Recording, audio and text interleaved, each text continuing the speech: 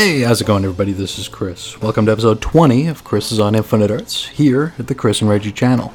You can find us at chrisandreggie.com, chrisandreggie.podbean.com, and all the places where noise goes.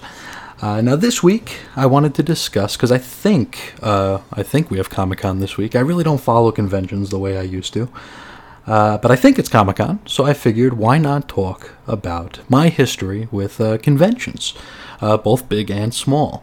In addition to that, we're going to be discussing Justice League of America number 224 by Kurt Busiek, and there's a reason for that, because the last time I was at a convention, I had the opportunity to sit down and speak to Mr. Busiek about, among other things, this very issue. So I think it'll be fun to do, and I do have some audio from my conversation with Kurt Busiek that I'll put in here a little bit later on in the show, so you can hear he and I discuss this very issue. But first, a little bit of my history with conventions. Growing up in the early to mid-90s, I suppose, getting into the fandom, getting into the comics scene, I guess. The first comic book shows I went to weren't really what you think of when you think about conventions today, you know, where with celebrities and creators and stuff like that showing up. These were actually smaller conventions that were held inside shopping malls. Folks of a certain age might remember, you know, the Mall Con or the Mall Convention, where you'd have, like, all the local vendors, all the local shops would show up at a mall in wherever, you know, the part of the mall where the stores aren't, you know, that walkway, the middle section. That's where they would put up booths or tables or whatever, and they would bring comics to sell. And those were my first ever shows. My parents would do grocery shopping at the Pathmark inside the Sunvet Mall, and that's on Long Island. And that was a mall where they would have every so often they would have a convention. And, you know, I never knew about these conventions. I didn't know, I never really, you know, set my watch to them. It was just if I went one weekend and it was there, I'd walk around and I'd have a good time doing it. This was the first time that I saw certain comics that really kind of blew my mind, because going to the one comic shop that I didn't get that much of an opportunity to see some of the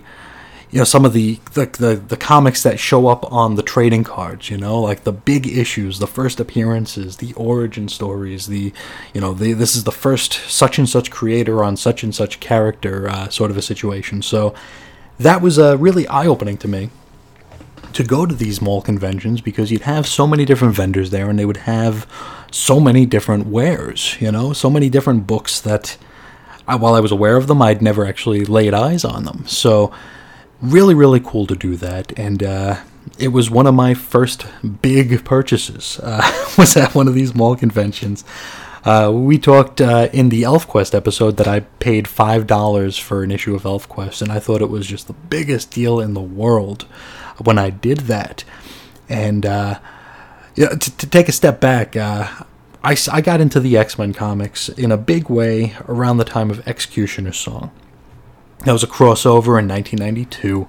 I was already reading Uncanny X-Men and X-Men Volume 2, but I really wasn't dabbling so much with X-Factor and X-Force until that crossover. So I guess in that regard, the crossover actually worked. It made me read something that I wouldn't ordinarily read, and it made me stick with those titles, which is, you know, I guess the point of a crossover. So I was I bought my first issue of X-Factor, and I was absolutely amazed that it was like issue 84. You know, I didn't realize that X-Factor as a concept and as a title had been around so long come 1992. I thought it was another new book. I was expecting, like, you know, issue 16, just like X-Force and X-Men Volume 2. I thought these were all new books. So when I saw that this was such a high-numbered title at the time, I couldn't imagine seeing the first few issues of that in the wild, you know. And at this mall convention here at the Sunvet Mall, I saw X-Factor number 1, and it was like $4. And I flipped out. You know, I needed to get this book because it seemed it was one of those things that I had built up in my head because I, was reading it at the time, and it was in the 80s, the issue number 80s, and never could imagine that I would have that I would own a first issue of something that old. So I begged and pleaded, and I was given a few bucks, and I did buy that, and was just on cloud nine because I thought I had a piece of history, which with comics, that's a big part of it for me, is that these are history. These are historical things to me. To go a little bit on the other direction here, I also bought like 3 50-cent issues of Wizard magazine that I think I just saved the vendor the trip to the garbage can, and I bought them from him. But I thought those were cool too, and I still love my Wizard magazines. But that was like my first time at a mall convention, was coming into possession of X Factor #1, and I thought that was just really, really cool. And I was, if you've read X Factor, I mean, it's you've got Cyclops and Jean Grey, you've got the original 5 as the team. I'm not blowing any minds here, but that to me was just mind blowing because I never knew about that first iteration of X Factor coming in. When I did, I was accustomed to Havoc and Polaris and Quicksilver being on the team, so seeing that it was a completely different team was pretty crazy. I thought that was really neat. Now, living in New York, you'd hear or you'd see in comics, you'd sometimes see commercials for it. They had these big shows very often. It felt like it was a few times a year at the Penta Hotel in Manhattan, and I always wanted to go to one of these shows at the Penta, and it stinks I wasn't able to because I was so young.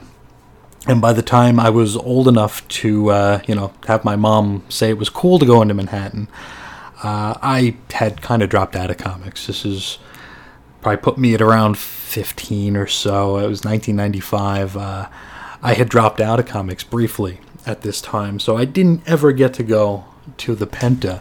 And I've told this story before on one of our shows, but I remember I went to the comic shop with my regular, I think comics at that time. The X-Men were doing their X-Men Deluxe series, so everything was like $1.99, I think, because it had the new glossy paper, which I hate, and but it was the prices went up. There was the slick paper, and it wasn't the newsprint anymore. And I went there with $2 or $2 and change to pay for whatever issue of X-Men was coming out. And it turned out that the issue of X-Men that was on the stands that week was X-Men Volume 2, number 45. Which, if you don't know, that one has a special cover. It is a celebration of, oh boy, I think it was like the 20th anniversary of Giant Size X-Men #1 or something like that. It was something very, very silly, some silly anniversary, and it was like $4 instead of $2. So I looked at it and I realized, they could do this to me at any time. Marvel could decide that they're going to celebrate this is the 9th anniversary of Wolverine smoking a cigar, and all of a sudden hit me with a special hologram, holofold, whatever cover, and just priced me out of buying it. And with that, I dropped out. I was very embittered by the enhanced price for what I felt wasn't something that necessarily needed to be celebrated. And at that point in time, it was 1995, so celebrations were not what they once were. It felt like a lot of the celebrations in the early 90s were more organic, where you were celebrating like 30 years of Spider-Man or 30 years of the Fantastic Four, 30 years of the X-Men and Avengers. But then we get to this weird, 20 years ago there was Giant Size X-Men. It just didn't feel like something that we really needed to pay extra to celebrate. And it's too bad, because that was of course, I've gone back and I've bought all those issues that I missed out on during my break, but X-Men #45 was really, really good. So it's just too bad that it got hit with that gimmick cover and exorbitant price. But it was because of that issue that I never got to go to the Penta Hotel for a convention in Manhattan. My next opportunity to go to a comic convention wasn't until I moved out to Arizona. The family moved out here in the middle of 1997. 2 days after I graduated high school, we moved out here, and I was alone. I didn't really didn't know anybody out here. I think back to moving out here, and I was just so happy that I was able to graduate high school with all my friends out in Connecticut High School. I got to graduate with all my friends that I had been with for years, but at the same time, it put me in a position to where when I got out here, I wasn't immediately going to go to a high school, so I wasn't going to meet anybody. I wasn't going to really... It was going to be more difficult to make friends, is what I'm trying to say. And so I really didn't know anybody, and I was out here by myself, and so I went back into comic fandom. That's what made me relook into the long boxes again and rediscover some of my favorites and decide to give comic collecting another go. And I looked for conventions out here, but Arizona isn't so much a hopping place as New York was when it came to the convention scene. And you got to also remember, this is 1997, the bubble had burst, so mall conventions, they really weren't happening so much. And the one time I did find a mall convention was probably, I want to say, it wasn't too long after I got out here. It might have been 98. And it was at the Christown Mall in beautiful Phoenix, Arizona. And I went in there because they had the same sort of setup as they had at the Sunvet Mall. But there were no comics there. It was all Pokemon cards. They called it they advertised comics, but it was all Pokemon game cards. So I didn't stick around too long. I did ask a few people if they knew where the comics were, and they looked at me like I had 3 heads. But that was my first Arizona taste of a mall convention, and it's actually the last time I'd ever gone to a mall convention, even to this day, because they just really don't exist anymore. I mean, malls hardly exist anymore, so mall conventions even less so. A few years later, they started an actual state convention here. It was the the Phoenix Cactus Comic Con. Today, or up till a couple of years ago, it was just the Phoenix Comic Con, but it was the Phoenix Cactus Comic Con. And I went to the first one. It was probably about a 45-minute to an hour drive from my house, and I was working overnights at this point. So I worked over a Saturday night, and then that Sunday I went home. I drove all the way to the house, took a shower, drove all the way back across town, past where I worked, to go to this convention.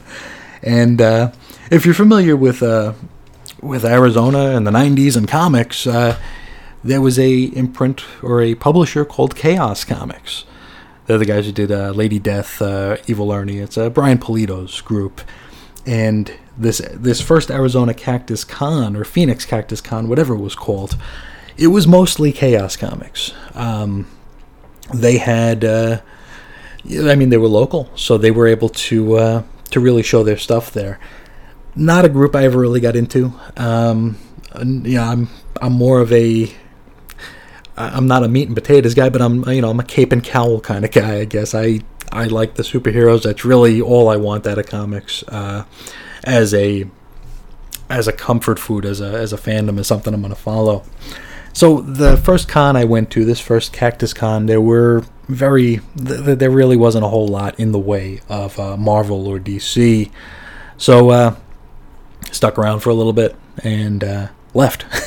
I don't think I even bought anything that day. I think I got like a little goodie bag that they gave out when you walked in, but I don't think I actually opened my wallet. A few years later, though, when I fancied myself more of a comic book writer, I guess, even though I've never written a comic book, I volunteered to work the Cactus Comic Con, and that was an experience. So if you've ever volunteered for a Comic Con, I really don't know if we experienced the same thing, because the con, when I volunteered for the con, it was still very much a young convention. It was only had a couple of years under its belt. A lot of the kinks were being ironed out, and it wasn't, it kind of walked the line between being way too lenient and way too demanding. Like, the reason I wanted to go there was to sit in on some panels. I wanted to listen to people. Local creators had panels, and I wanted to pick their brains and just listen to them speak. And the organizer wouldn't let me because I was working, so I missed out on a lot of what I was trying to see there. But that one, it was odd. This was around the time that CrossGen was a thing, and they sent out a bunch of CrossGen trades to be handed out or raffled off as door prizes, and they were all Volume 2s. So you'd get like Meridian Volume 2 or Ruse Volume 2. So you weren't really getting in on the ground floor if you won one of these door prizes. You were getting issues, 6 through 12 or whatever the case may be, which I don't know. It kind of struck me as odd. I don't know how the volunteering goes today. I think it's probably a lot more organized today in as far as the volunteer setup. I'm sure you're probably designated to certain duties where earlier it was kind of the chicken with its head cut off, running around. Okay, well, you cover here, you cover here. Okay, now you switch, go over here, and it was moderately fun. I wouldn't volunteer again, and I haven't since then, but I'm glad I did it, because it's something I can talk about, I guess. I think this was around 2003 or 2004, and at this point, I decided that I was done with conventions. I really didn't want to. The thing with me, I don't like being crowded in like a room full of people. That's what gets into my head every time I think about going to a convention, or anytime I think about going to, even if like a local comic shop has a sale. I always think to myself, it's like, I'm going to go there and there's going to be a whole lot of people.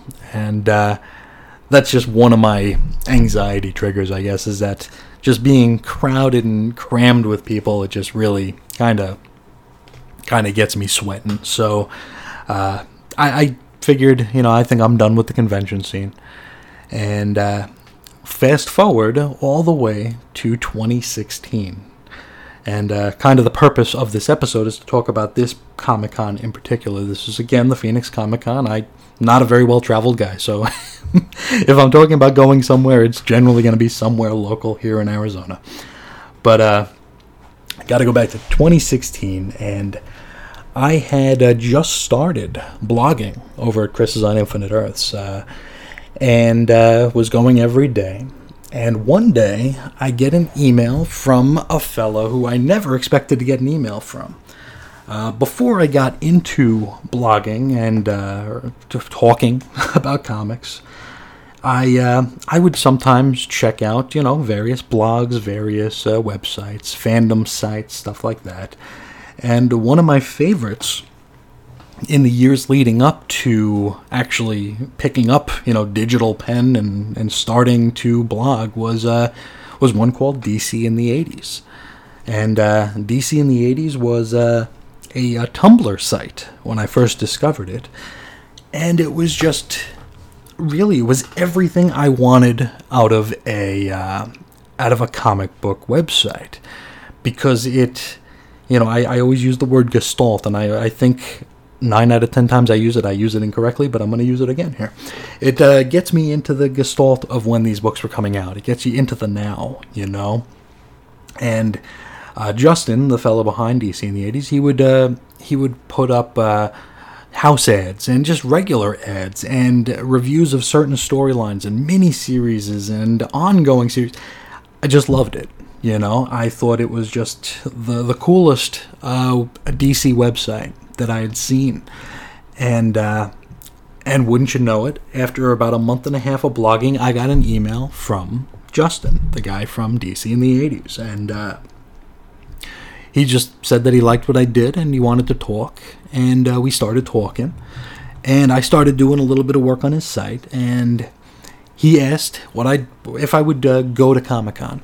If he could get me a media badge, would I go?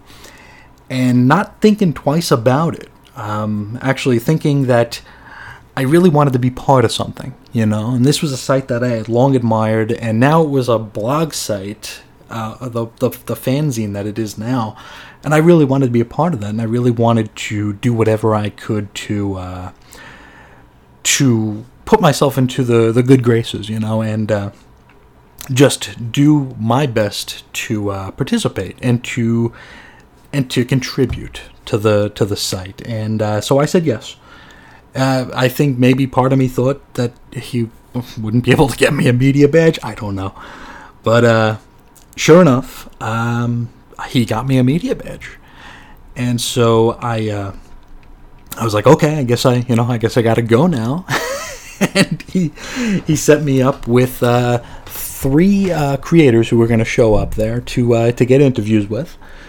I had never interviewed anybody before in my life, but I really wasn't nervous.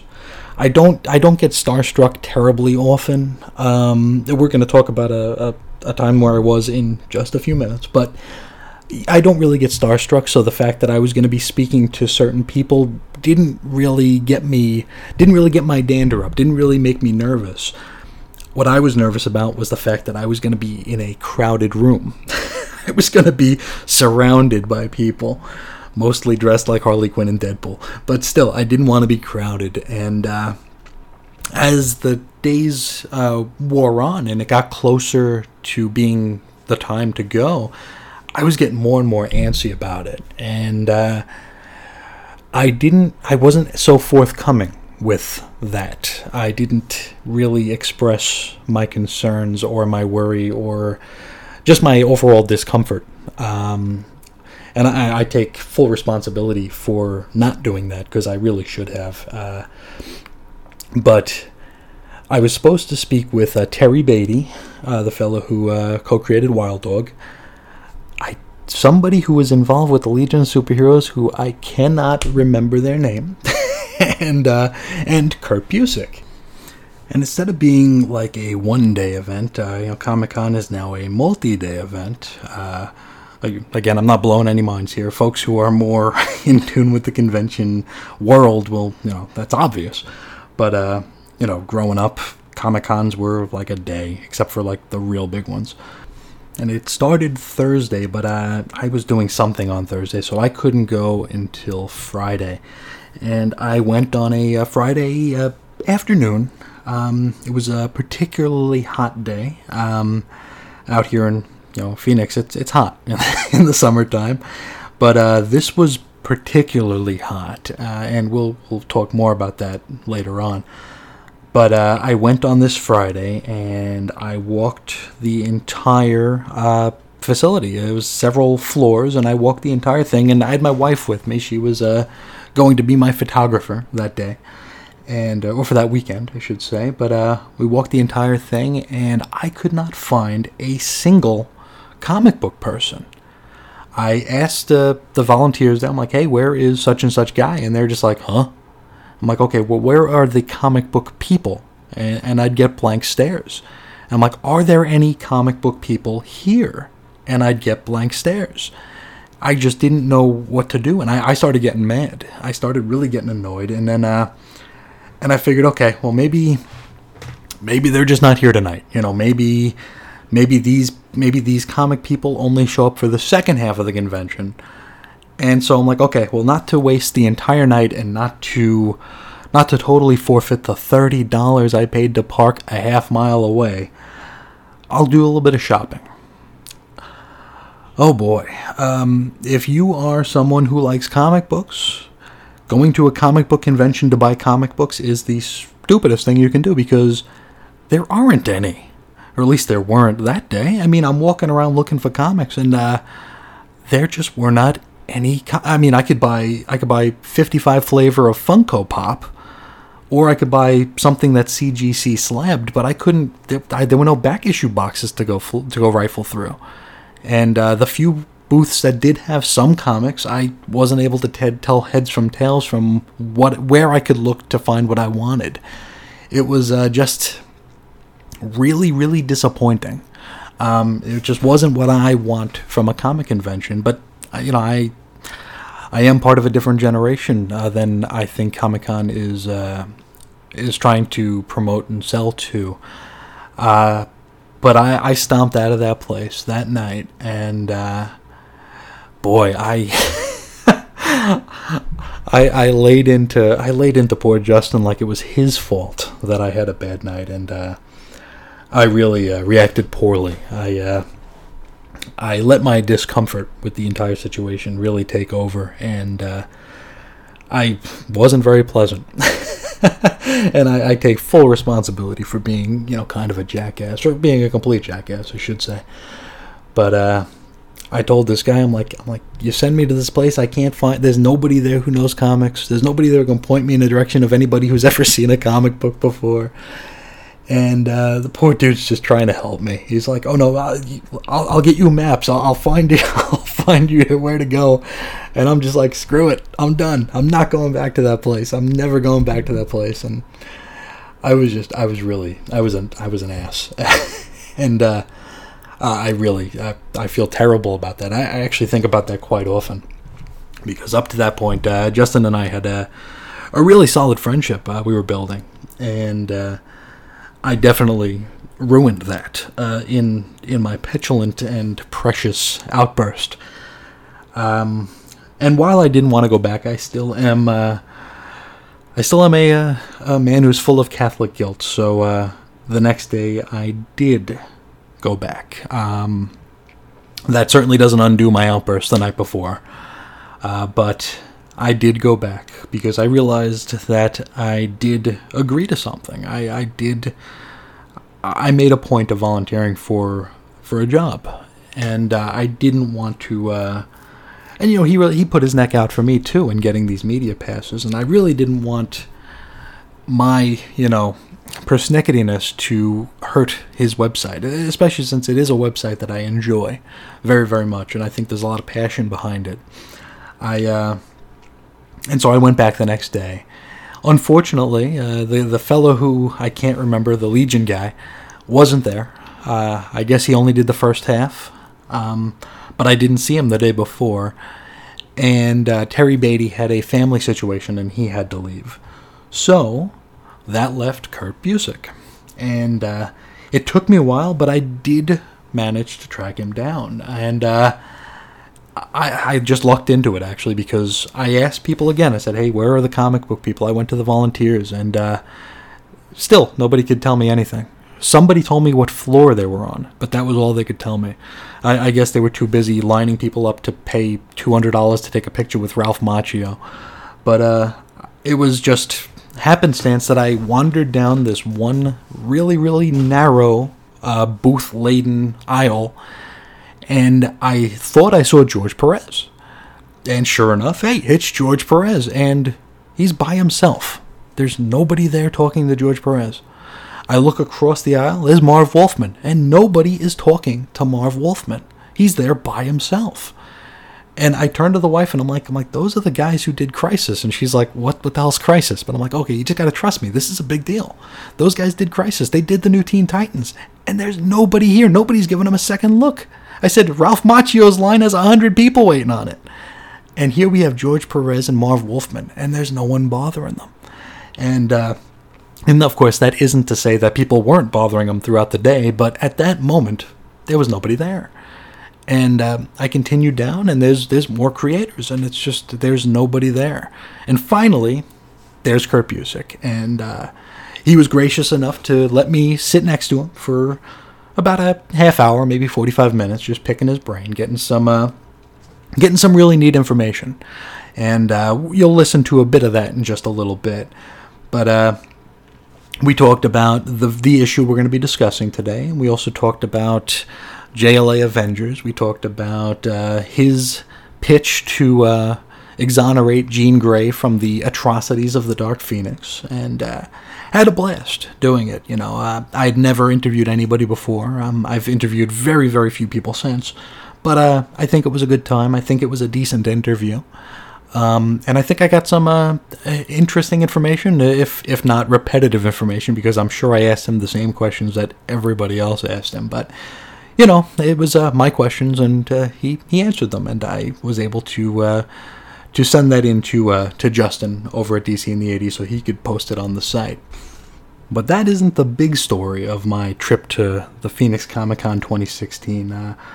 After I finished with Busick and made sure that the recording actually took, because had it not, it would have been a very, very uncomfortable situation. But me and the wife were walking down that aisle to leave, and out of the corner of my eye, I see Dan Jurgens. And it goes without saying, nobody was talking to him. He was there by himself. And I pull the wife aside and I said, "That's the guy who killed Superman." And she's like, "What?" I'm like, "That's the guy who killed Superman." She said, she's like, "There's nobody over here." I said, "I know." I said, "He's all by himself. I don't get it." And so we kept walking, and she's like, "Go talk to him." I'm like, what am I going to say? I mentioned earlier I don't get starstruck, but this is Dan Jurgens. This is the guy who killed Superman. This is the guy who changed the way I look at comic books. And after some more prodding, I went over. And I said hello to Dan Jurgens. I shook his hand. I actually asked him, "Can I shake your hand?" And he said, Of course. And he shook my hand.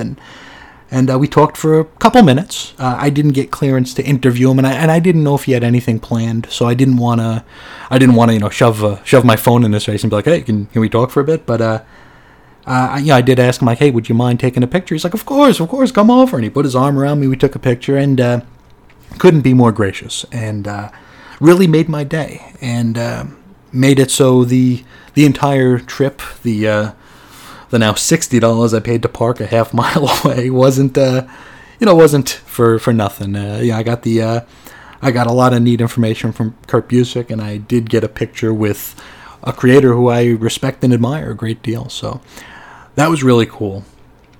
Later on that day, when I got home, I ate a little bit of crow. I sent Justin an email to once again apologize for being a petulant little jerk and an a-hole the day before.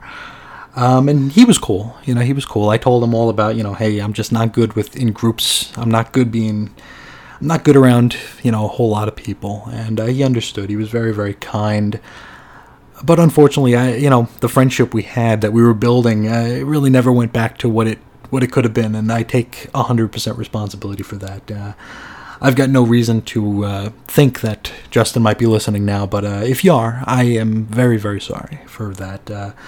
That was really, I treated you poorly, and you didn't deserve it. All you were doing was giving me an opportunity, and I let my petulance and my preciousness get in the way, and ruin something that was very, very nice.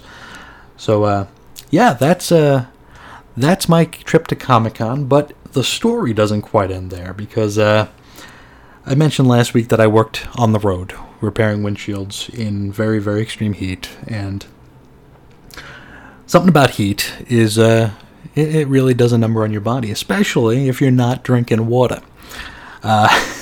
Starting that job, being accustomed to working at a desk, I generally speaking, the only thing I would drink during the day is coffee. I would have several cups of coffee throughout the day, because it didn't really matter. I was in an air-conditioned office or a heated office in the winter. It didn't really matter, so I would drink coffee.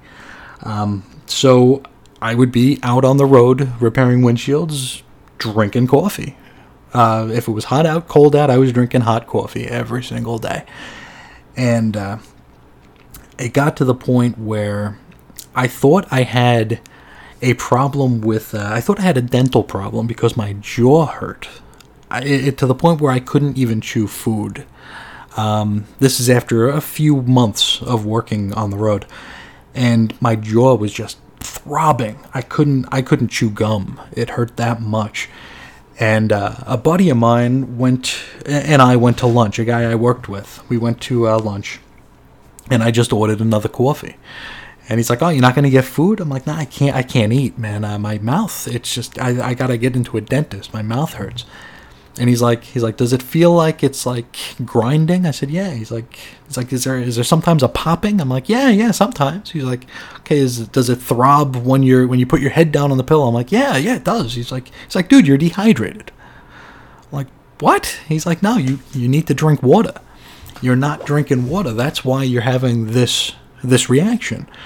Sure enough, I start drinking water. I start pounding water, and the pain in my jaw went away. And so I learned a very, very important lesson about conducting myself properly in extreme heat. Then we fast forward to this Comic-Con, where I'm walking a half mile to Comic-Con. I'm in this crowded room. I'm walking around the downtown area trying to get around. I didn't drink any water the entire weekend.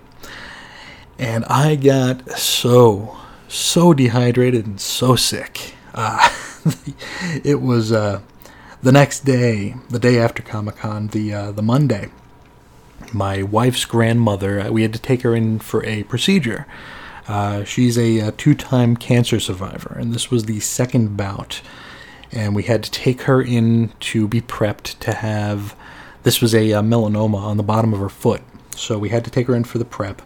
And we get there and we're waiting, and all of a sudden I'm just like, it's like I wanted to throw up, but there was nothing. There was nothing there. You know, they say if like one thing, if you're in extreme heat and you stop sweating, that's when you need to really get worried, because there's no fluid, there's nothing to sweat at that point, and I started feeling that way. I was very, very hot, but I wasn't sweating, and I felt like I was going to throw up, but there was nothing there. And I was able to get us home, but then I just crashed out for a couple days and realized that, hey, idiot, you didn't drink any water that weekend, and you got yourself a little bit of heat exhaustion. So that was the gift that kept on giving from the 2016 Phoenix Comic-Con. But I think that'll do it for this portion of the program. Right now, I'm going to jump right over to the horns, and then we will discuss Justice League of America number 224 by Kurt Busiek. Alrighty, Justice League of America number 224, cover dated March 1984. It's called The Supremacy Factor, written by Kurt Busiek, pencils Chuck Patton, inks Dick Giordano, a pair of letterers, John Costanza and Todd Klein.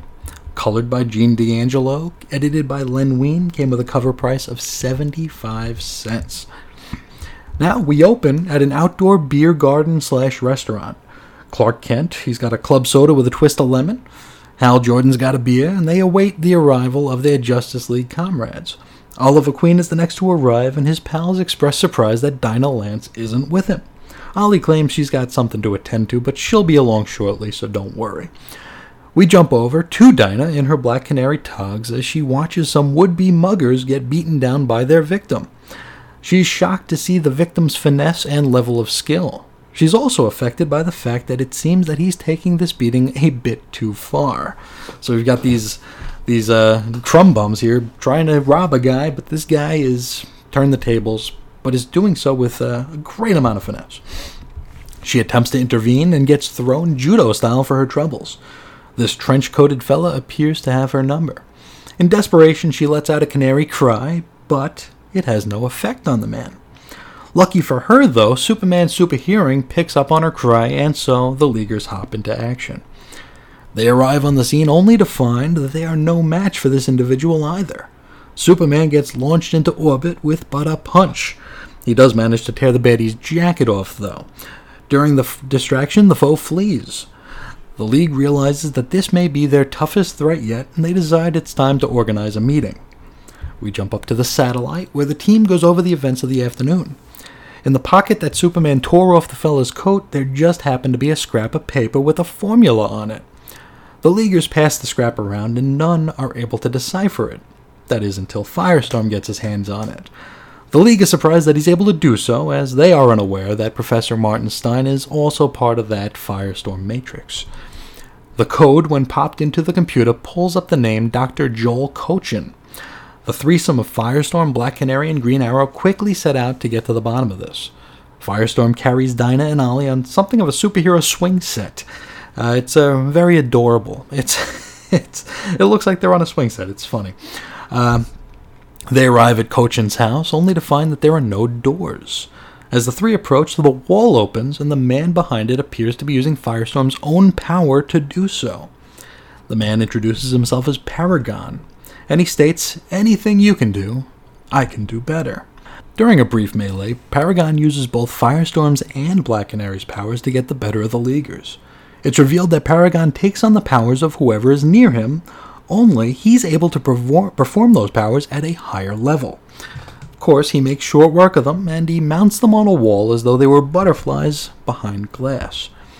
Paragon offers that he's been working on a machine. This machine would seek to eliminate 90% of the world's population, which would leave only 10% of the best and brightest, and they would all be stuck answering to him. As luck for him would have it, now that Firestorm is his captive, he can simply materialize the parts he needs for this machine rather than go seek them out. During his ranting and raving, the rest of the League, that is, Superman, Wonder Woman, Red Tornado, and Green Lantern, they all arrive on the scene. A battle rages on, with Paragon really relying on the powers of Firestorm. He materializes a kryptonite chain around Superman and just decimates the rest of the team. In all of his rage, he gives Firestorm the old bang zoom straight to the moon punch. As he's about to give Ollie the killing blow, he comes to find he sent Firestorm too far out of range in order to draw upon his powers anymore.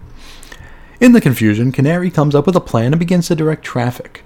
She puts Red Tornado and Green Lantern on the offense, which makes perfect sense. Reddy and Hal's powers are artificial and therefore not mimicable by Paragon. With Paragon on the ropes, Ollie fires off a gas arrow, which takes its toll on the villain. The League takes turns beating on this yahoo, ultimately wrapping up with Black Canary giving him a kick square to the face. The League are victorious and stand around their fallen foe. It is a conditional victory because they may have won the day, but really, where in the world is there going to be a prison that can hold Paragon? Alrighty, had a lot of fun with this one. I have fun with this one every time I try it. It seems that issues that boast a guest writer, especially during this vintage, were usually just inventory stories. Nothing really felt like it mattered when you get a guest written book. This issue, while it was a one and done, it actually felt like it advanced the characters a bit. It felt like it fit within the ongoing series. I did enjoy that all too brief Secret Identity get-together that opened the issue. It's so rare we get to see these characters out of costume and just, taking in a day. The Justice League books, until the Giffen DeMatteis era, seem more heavy on non-stop action and far lighter on characterization, which, I guess is understood, because, most of the team members had their own solo books, so we got to know those characters there, rather than in Justice League. The character of Paragon is a strange one. I really dig the concept, but he feels like one of those foes where the heroes are going to have to work out some real convoluted plan to stop him each time he shows up. That's probably why he's only appeared a handful of times. Still an interesting character, though. He probably could serve as a big bad anytime DC needs. So you could put whole events around this guy, and it would work out just fine. Chuck Patton's art I really, really liked. I think I've slept on this guy because, I'm looking at these faces he's drawn and they're just wonderful. This Black Canary face here, just real beautiful faces he draws. The writing, it's Kurt Busiek, who he's responsible for some of my favorite comics. Probably, I would say, in my opinion, he's probably the best Avengers writer that I've ever read. I don't think I've ever enjoyed the Avengers as much as when he was writing it. So maybe I'm a little biased. I thought this was very well written, and I really wish he'd spent more time on the Justice League during this time here. It's funny, when I first reviewed this, I kind of waxed nostalgic on the post-Infinite Crisis story he did. He co-wrote with Jeff Johns, so the Up, Up, and Away storyline, and I I wrote in my piece that I loved that story, and then in the interim, I actually read that story and felt that it really, really dragged. I maybe we'll talk about that one time on the show, because that's like maybe like a 4-part story that somehow got 9 parts. It was really, really strong on the decompression, and I'm not sure how much of that was any particular creator's fault, but it really, really, really dragged. And actually, I do have a lot to say about that, so maybe we'll put that on the treadmill before long. But all told, this was a good book, really good time. It's one of those that I often see in the 50 cent bin for whatever reason. It does have a very striking cover, so maybe it's just one that jumps out at me. But it is an easy one to get, and I think it's one that I think a lot of people would enjoy. So I recommend it. Check it out if you can. This is a real fun story. And for a little bit more on this story, before we jump into the hot take, I'm going to send it over to part of my discussion with Kurt Busiek back in 2016, where he does discuss his motivations behind this very issue. And I was just listening to this the other day, and I swear it sounds like Scott Baio is interviewing him. I don't know why I sound so Baio-ish in this clip. Maybe it's just me, or maybe you'll think that Charles is in charge of you too when you listen to this. But when we get back, we will do the regular hot take. He said one of his first Justice League comics was number 224, where they battle Paragon. Uh-huh. And the depiction of the Justice League, I guess up to that point, was they were a little bit infighting. And when you took that issue, they were more chummy. Yeah. Was that a decision of yours, or was that editorially pushed? That was me. I mean,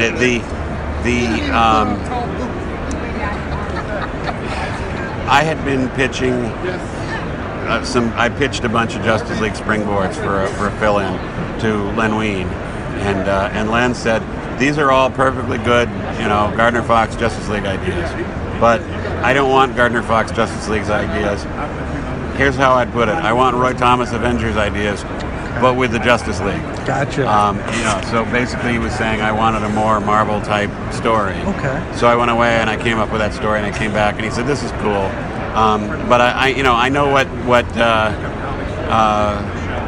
my view of the Justice League. Sometimes they get mad at each other, and Len himself, when he took over Justice League, started the Hawkman Green Arrow feud and things like that. But I figured for the most part they're experienced professionals who have been working with each other for a long time. So I opened with them getting together for lunch in Star City, and it's not a situation where they're going to be mad at each other. Under pressure they might get sort of snippy at each other. But I thought it was more fun to see them relaxing, because that's not what we normally see with the DC characters. We do see that with Marvel characters, off and on. And so I was sort of, what would somebody like Roy do here? Let's have them meet up in their secret identities and be gregarious. Just hang out. Excellent. See. Okay, for this week's hot take, we're going to stick with a letters page, but in the spirit of Paragon and all things Paragon, we are going to read the letters page from Justice League of America issue 227. This has a June 1984 cover date, and all of the letter hacks will be discussing the issue we just looked at, Justice League of America number 224. Our first one comes to us by Thomas in Ohio. He says, Dear Mr. Wein, I'm concerned about the current state of your book, Justice League of America. I understand from local comic shop owners and workers that the book does not sell as well as other DC comics, and the only issues that sell really well are those that feature the annual crossover with the Justice Society of America. I think that the book needs several changes in both the lineup of the heroes within the book and the general style of the book in order to make the book successful again. I've been an avid reader of the book since the 83rd issue, and have seen the book pass through the high points, such as the issues by yourself and Steve Englehart, and the low points, the last stint on the book by Mr. Conway. Everything that was put into the book by you and Mr. Englehart, meaning the characterization over the action, has been undone by Conway to the point that the book has lost all characterization and seems to move aimlessly from one fight scene to the next, from villain to villain, with nothing really holding the book together except the logo on the cover. First, I feel the book is being held back by the characters featured in this book being the main characters in other series. Hey, we just talked about that. The problem with these characters is that nothing significant can happen to them within this book that would affect their regular strips. They are more or less simply a superpower in this book and not a character. I'm speaking of characters like The Flash, Green Lantern, Wonder Woman, Superman, and the like. Readers want to see featured in the team books characters who are not seen anywhere else with any degree of regularity and are able to grow and develop within the book. A good example of this at DC Comics is the Teen Titans. These are all characters who are featured nowhere else and can evolve and change in the book. In the Teen Titans, you can have a character like Changeling lose his fortune or be near death for several issues, with real suspense being present. He isn't featured elsewhere, and the possibility is really present that he could be killed off. Such is not the case with many of the members of the JLA. If Wonder Woman or Flash is captured and placed in a death trap in the book, you know that they're going to be rescued and that they will have no real harm. They will come to no real harm because they have their own books to appear in each month. You can't do an issue at JLA that shows the members in their civilian identities as you could with the Titans. Well, this issue kind of, the issue we just discussed kind of flipped that one on its ear, but his point is well taken. Maybe this issue is the exception that proves the rule. He continues, the book needs to retain the characters that can change and evolve in the book. These characters would be Green Arrow, Black Canary, Hawkman, Hawkwoman, Red Tornado, Atom, and Zatanna. These characters are not featured elsewhere and could easily be changed and developed within this book. I realize that GA has a backup feature in Detective Comics, but let's face the fact that it truly is a poor strip. Oh, don't hold anything back, Thomas. All of the villains are second-rate, and there is not room to develop him or his relationship with the Canary. Okie doke. I would like to see already established members of the DC Universe become members of the JLA. Perhaps the Black Orchid, Captain Comet, the Martian Manhunter, or any number of other choices. Secondly, the satellite that houses the League needs to be done away with in favor of a headquarters on the Earth. They could still house their monitoring systems within a new headquarters, and they could always use the Hawk spaceship to travel through outer space. The answer is not in reactivating the old mountain headquarters, but perhaps an underground base that could be reached by teleporters that the members have within their belts or other pieces of equipment. I think that it's hard for readers to identify with heroes who meet in outer space headquarters. It's so far removed from our planet. And the outer space headquarters doesn't suit the aura that has been set up for heroes like Green Arrow or the Atom. They are more earthbound heroes. I wonder what old Thomas thought about Detroit. Maybe he wrote back. Maybe he wrote letters in the Detroit era. We'll have to track down. He goes on. Again, I make these suggestions only with the intention of improving the book both sales-wise and in the reader's ability to identify with the heroes and their situations. The change in the roster by getting rid of the characters who are featured elsewhere would make the reader feel that they are getting the whole picture of who the hero or heroine is, and not just bits and pieces of the character. Readers want to get the entire picture of their character and what is going on in his or her life. I would definitely be interested in expanding on the idea that I have put forth in this letter. I hope that you will take seriously the ideas that I have presented to you. I think that you should know that I am not suggesting this hoping you will make these changes and give me credit if they're successful. Oh boy. That is the least of my worries. I am writing to you merely with the hope that these ideas will help to improve the book and make it more successful in both casual reader circles and within the fan readership. Whatever you decide, I wish you good luck in the future. Wowzers.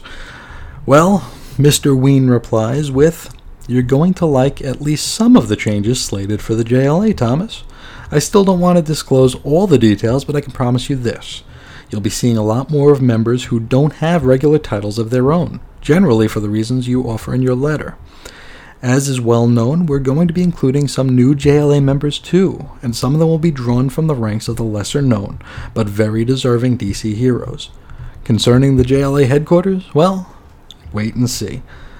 Yeah, this is not too far off from the Detroit League kicking off, so he probably didn't want to put the cart before the horse there, and And he wasn't lying about some lesser known or not even created yet characters like Vibe and Gypsy and Vixen and Commander Steel or whatever he was at that point. It's definitely not the A-League at this point, right?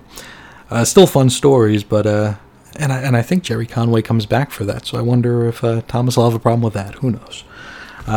But yeah, this is an interesting one to read in the letters page that's discussing issue 224, which did try at least to implement a little bit of the characterization and a little bit of a civilian get-together at the start of the issue. It was brief, of course, but it was there, and it was definitely welcome there. Let's get to our next letter here, and this is by a John in Oregon. He says, Dear Editor, I've never seen Kurt Busiek's name in my DC Comics before, but I sincerely hope I see it again soon. The supremacy factor in JLA 224 was well conceived, solidly written, and showed a good eye for detail, sometimes absent in this book. I was especially glad to see some use made of Martin Stein, Firestorm's dormant personality. Stein appears only rarely in Firestorm's scenes outside his own comic, and the Nuclear Man just isn't the same with only half of his personality in evidence. I don't quite understand why he's quoting Poe, but some of the League's other writers could take a cue from Busiek and make sure that both sides of Firestorm's character are kept in evidence here. That's very true. I'm not really much of a Firestorm guy. It's one of those characters I really want to like, and everything about it on paper is stuff I should like, but for whatever reason I just have trouble getting into it. I don't know why. But I do appreciate the fact that Busiek did put both sides of the personality in there, even as briefly as it was. He continues, One comment on the missing eye for detail, though. Look at Paragon on the bottom of page 3. His right hand is bare. And while we can't see the other, it's safe to assume he wasn't walking around with one glove on. Or is it? The first panel on page 4 shows both hands gloved. The third panel highlights a gloved left hand, and the fourth shows at least the same left hand bare again. At least it's on the same flesh tone as the mugger's head. On page 5, he's got both gloves on again, and they stay there, finally. Yes, it's a small point, especially in an otherwise strong issue. With Dick Giordano involved, how could it be otherwise? Still, detail is what makes for a satisfying reading, and little things can add up. In the meantime, I hope someone can answer Firestorm's question. Wow, could you imagine keeping track of a coloring error? You know, I guess if Stan Lee were answering these, he'd probably open it up for a no prize. I don't know if anybody out there listening knows a reason why Paragon might have taken his gloves off in between panels, or what it was. I don't know. Now we're going to look at Matthew in Pittsburgh. He gives a letter here. Or he wrote a letter to Mr. Ween saying, Since JLA 224, the supremacy factor was a one-shot, I would give it a passing C-. But be warned, any attempt at a steady diet of this type of writing will be met with disapproval by me. Uh-oh. I was willing to give Kurt Busiek a chance. I am hoping that a young writer who can write without today's form over content attitude can be found. Unfortunately, Kurt didn't get past page 1 without lapsing into the modern trap and fell into so many after it, I can't help but enumerate. And what follows is a list enumerating. So let's jump right in. Page 1. I still wonder what is the fascination for fans in seeing heroes fraternizing in print. Moreover, because there is so little socializing shown, they conclude it isn't done often enough, when a better conclusion is that socializing not directly connected with stories should happen between issues. I don't know if I just bungled that line or if it just was word salad there, but I think what he's trying to say here is that leave the fraternizing for the in-between panels and in-between issues, and just give us the action, which I don't agree with, I should say. His next point, pages 2 and 3. Wow, we're not even skipping a page here. Once again, muggers are referred to as nothing but animals, suggesting law-abiding people are civilized. Everybody has traits in common with animals, and while I'm not saying we should revel in this, we shouldn't deny it either. I didn't come here to argue semantics with Matthew in Pittsburgh, but I guess I'm staying for it. Come on, dude. This is a superhero book. Come on. Page 4. The "we are not above the law" scene seen monthly in some books. I'd have to pull the issue out. I don't know what he's talking about. Page 7. The admiration for one's foes, both by Black Canary and Paragon. So they showed respect for each other. Okay. Page 7 again. The fighting with all one's skill just to stay even with the villain.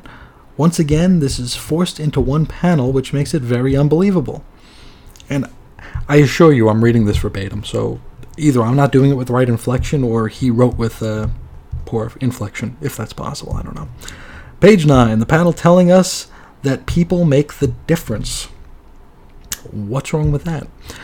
Page 10, Superman shows up without his super brain. Jor-El would have disapproved. Mathematical equations have a certain form and chemical equations have a certain other form. A high school science student would be able to tell the difference even if he or she didn't understand the equations. Page 11, Paragon wins 3 Nobel Prizes and they don't recognize him. Einstein won only 1, Sivana won only 1. Okay. Page 16, Firestorm's brain goes out to lunch. Yeah, the clamps might be resistant to your powers, but what about the wall holding the clamps? Afraid big round gray bracelet might clash with your puffy red sleeves? Wow, Matthew. Page 17, there are still a couple more. Motivation. I want to make the world a better place. Granted, in this case it was sinister, but I still have seen too much of this. Well, I mean, Paragon wanted to get rid of 90% of the world's population to make it a better place for him to control. He's a villain. He's crazy. I mean, that's, I don't know. Page 18. Gag. Choke. He's a mutant. Curse a certain magazine for making all sorts of people believe that shifting one microscopic gene would make that much difference. I can see it now. To save time, Henry Higgins mutates Liza Doolittle. I think that's a reference to literature, but I'm too dense for that, so I will not expound. Again, what's wrong with this dude having a latent ability? I mean, if we can believe that Superman can fly, and oh man, Matthew. He continues. Although the ending was good, I prefer a more thinking ending. If Paragon absorbs better skills than the original, by any logic, he must be more susceptible to that person's weakness. Why? Where do you get that from, Matthew?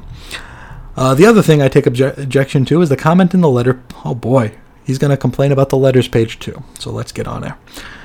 The other thing I take objection to is the comment in the letters page that the new JLA writer has to be able to come up with a world-threatening menace every issue. First, I point out that looking over the past years, world-threatening has been the exception rather than the rule. Second, a good writer can turn in a story that involves a minor threat.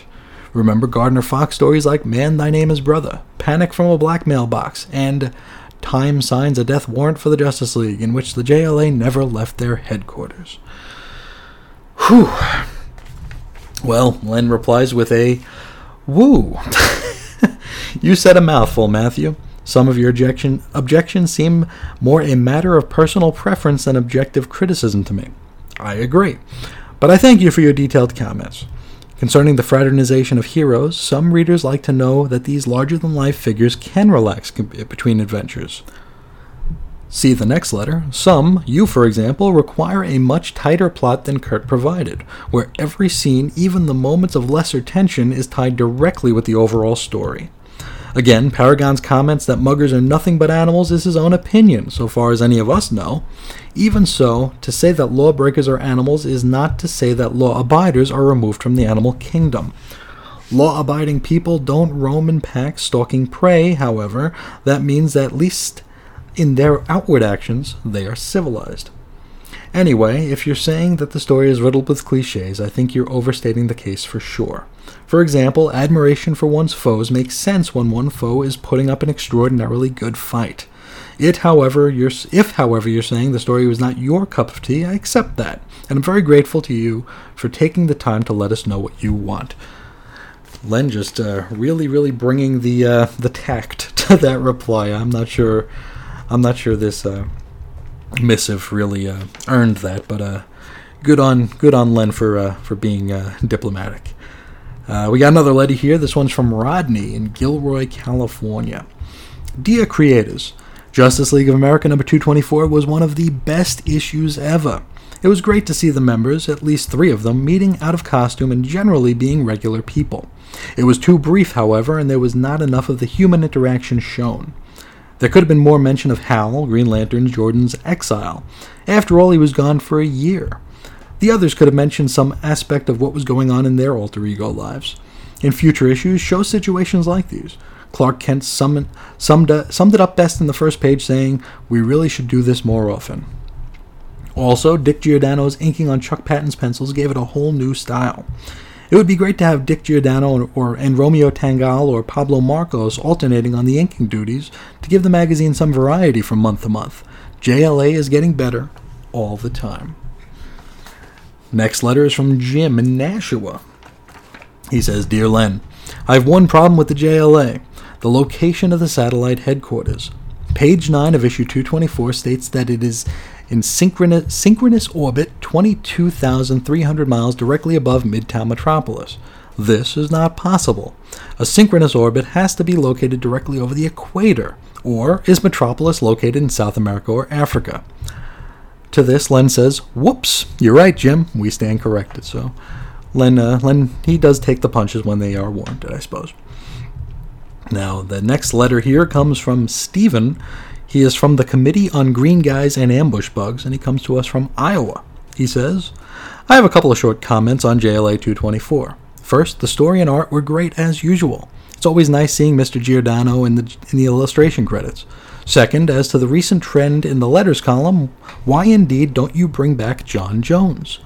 I always did like Green Guys, and just to make your day complete, think of this. Wouldn't the Ambush Bug have a great time bouncing, popping, and whatever through these pages?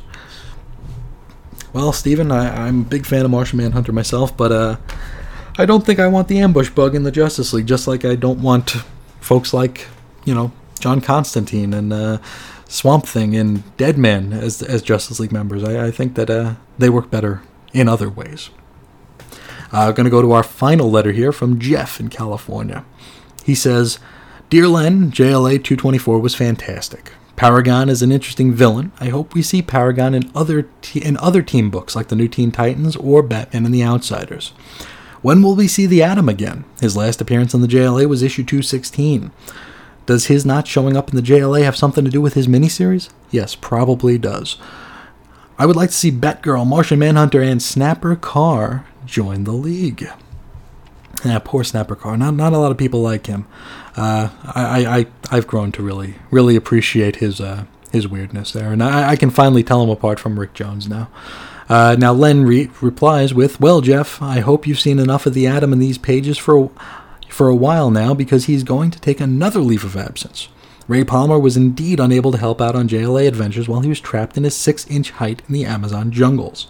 And here comes the plug. As the editor of the Sword of the Atom special, I have the pleasure to announce that he's going to be back in search of Morlede in about 30 days. Therefore, he won't be able to help out for many a moon to come. And there you have it. Most of the folks there really dug this issue, at least the ones that wrote in, except for one guy who was, I don't know, he and I just wouldn't see eye to eye on very many comic things, I am assuming. But that will do it for the hot take. All right, that's all I got for you this week. You can all go back about your business. I will take up no more of your time today. If you want to get a hold of us, you can do so at weirdcomicshistory@gmail.com. You can find us at chrisandreggie.com, chrisandreggie.podbean.com. I think I already said that. We're on Facebook somewhere. You can find us on Twitter at CosmicTmill. Reggie is at ReggieReggie, and I am at Ace Comics. If you want to check out the site that this show is named after, you can do so at chrisisoninfiniteearths.com. And while you're there, if you see a book that you'd like to hear me talk about on the air, just let me know, and I'll throw it on the list. Also, if while you're there you see a book you'd like to discuss with me on the air, let me know and we'll see what we can work out. Thank you so much for visiting. I hope you enjoyed this as much as I did. So long for now. See ya.